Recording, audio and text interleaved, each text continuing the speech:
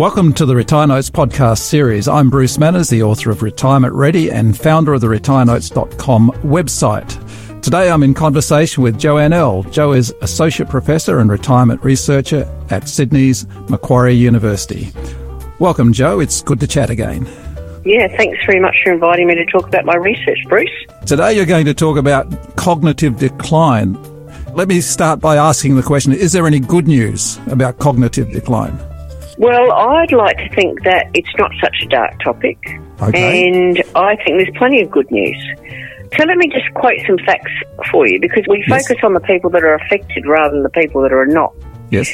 So the rates that we currently quote in terms of dementia is that one person over 65 and 3 people over 85 will be affected by dementia.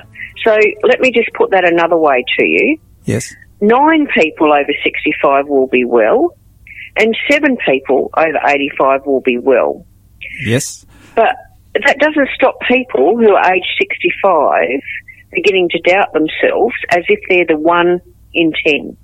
Okay. And often it's over things that they wouldn't have even thought twice about when they were 35 or 45 or even 55. The greater danger is actually self-limiting behaviour. Oh, really? So with only 1 in 10, and what was the other? 3 in 10? 3 in 10 over 85. Yeah. Often it's more about how we think about ourselves that is one of the big problems. Look, absolutely it is. And I think that what happens is people start to sometimes misinterpret those cues as a sign of dementia. Yes. When in fact it's just normal cognitive slips that we wouldn't have worried about earlier in life, but by self-limiting our behaviour and isolating ourselves, stopping engaging in activities or social activities, then we do increase the likelihood of being affected. The older a person gets, the more likely this is to happen, to self-isolate. Well, I think they do. You hear, I hate this phrase, sure, Alzheimer's disease, I've got Alzheimer's disease, or, I'm just getting too old, it's my old brain. And I think when people do that and they self-label, that's the view that they have of themselves. And that can be, I think, potentially more damaging than being realistic about the fact that we all forget things from time to time. Okay.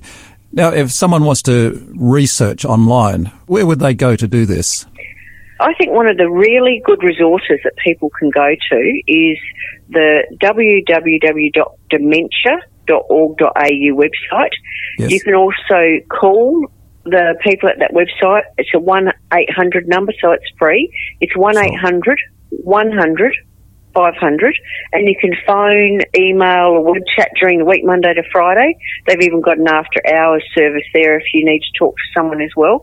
Lots of fascinating facts about dementia. Yes. And educational resources, tons of fact sheets to help people to understand different issues relating to dementia, whether or not you've been affected by dementia yourself, or you're a carer of someone with dementia, or you just want to educate yourself some more.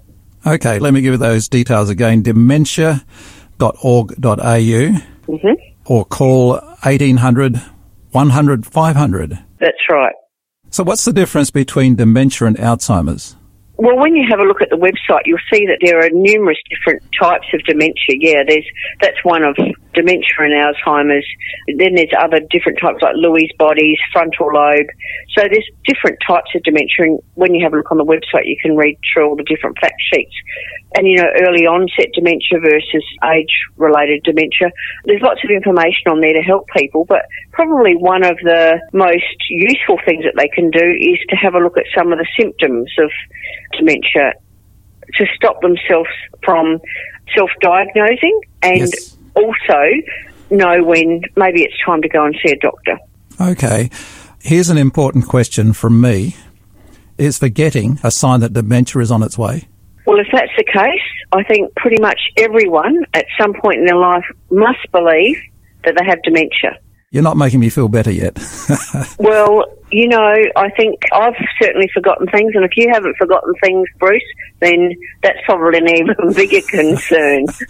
Okay. or that you won't admit to forgetting things, that's an even bigger concern. Yeah. So I think that there's lots of different ways that you get some insight, but not to start overthinking it. Go and see your doctor if you're really worried and you can see a pattern of behaviour. Let me tell you about some of the sorts of things that you would expect. So, and these are things you can see from the dementia website, so go and have a look at those. Mm-hmm.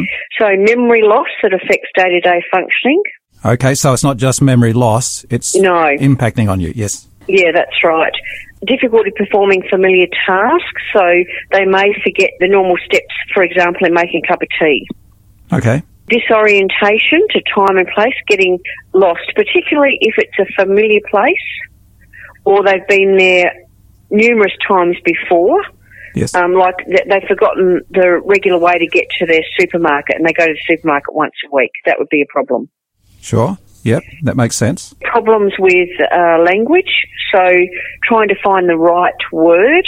So you might be, for example, making a piece of toast and you can't remember the name for toast. Mm-hmm. Mm-hmm. And that will happen from time to time, or they'll use inappropriate words, so they'll say things like, I've just put the butter in the toaster, but they mean the bread. The bread, yes. That sort of thing, yes. Right? And all of these things would be happening potentially in combination, not just necessarily on their own.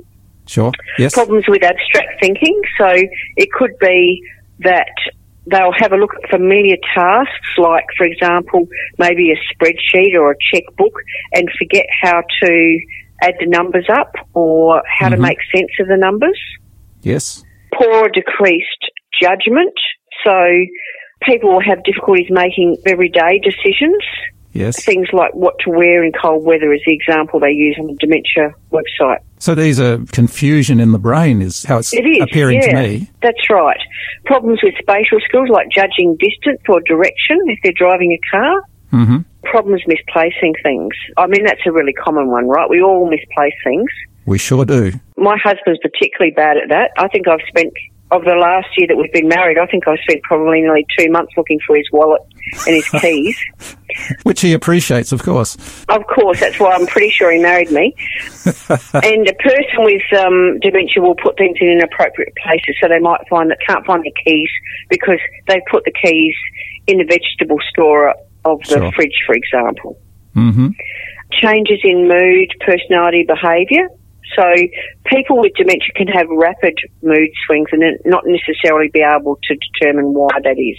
Yes. And they might withdraw as well. And sometimes the withdrawal that you see is a result of being confused in that environment and not being able to understand what's going on. So they tend to be withdrawn. Other times they can seem disinhibited. That's saying inappropriate things. Okay. That they wouldn't otherwise. One more thing. Yes. A loss of initiative. A loss of initiative is around, starting new activities, losing interest in otherwise enjoyed activities, but that can also be a sign of depression. That makes sense. So withdrawal. This is quite a list. Someone with dementia, do they have all these things or just certain aspects? Or some of them will be, more pronounced. But if the people are concerned about any of those things, then it's a good idea to go and see their doctor, because then the doctor can take a baseline. Yes. And see whether or not things are changing or declining over time. And that's one of the big challenges that we've got in terms of being able to track changes in cognitive decline is we often don't have any baselines. It's hard for people to know whether or not, like my husband, you're the sort of person who always loses things. Yes. Or whether or not this is something new. Yeah. So a doctor is a good place to start if you have an issue or you think you have an issue. Yeah, absolutely. And then they can take a baseline. And if they're concerned, they'll organise to do some other testing for you. And it might be with a neuropsychologist, for example, or a neuropsychiatrist. Yeah. Do we know the causes? Look, not really. I mean, we know some cases can be identified from like a mutated genes that run across families from one generation to the next, but the vast majority of it's unexplained. So, no, probably not as well as we'd like. We do know that it's more likely to be sporadic than familial. So most of the cases we don't necessarily know any cause of it. Okay, so there are some hints that it does run in families, but they're not strong. Well, sometimes, and I wouldn't necessarily assume just because someone in the family's been affected, then that would be cause to think that you were naturally going to be affected. It would have to be the presence of a specific gene. Sure. So is there good news, research or something that's going to help? Is there a breakthrough coming? I think it's progressing all the time, but I think it's because we're more generally managing broader risk factors. Yes. And what I mean by that is that, we know, for example, that things like exercise and diet and stimulation make a difference. So those things, connecting with other people, all of those things make a difference, right? So I think people in controlling the risk factors will see a decline partly because of that. Sure. But I think where the biggest opportunity in this area is for tracking, and that's why I was referring to baselines before. I think where the biggest opportunity is to give people easier access to feedback on what's happening with their memory and their functioning, their cognitive functioning. Okay. So that they could do something like an OPSM for brains.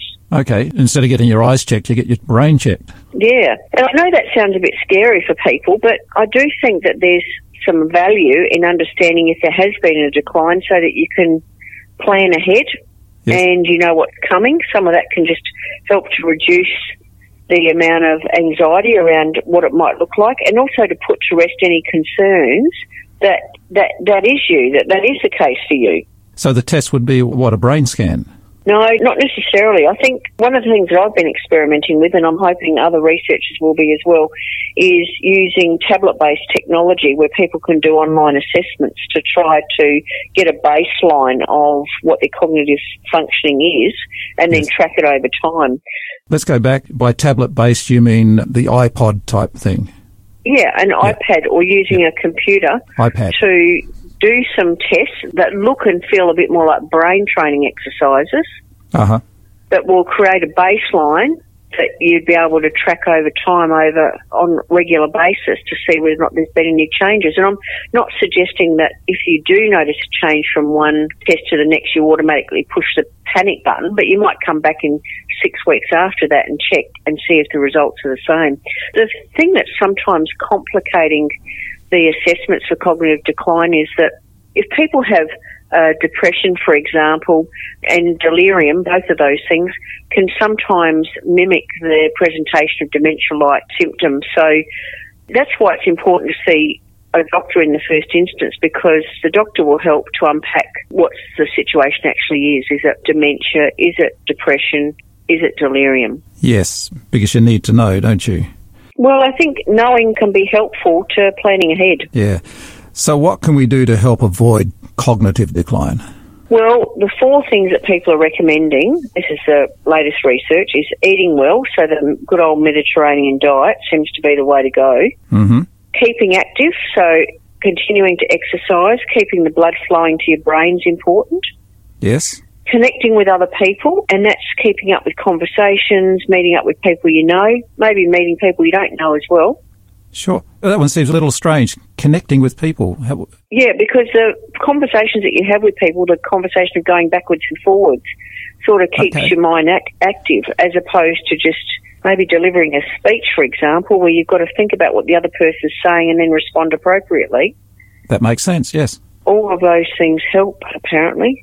And also keeping your mind active, learning new things, doing different things, discovering new things, going new places.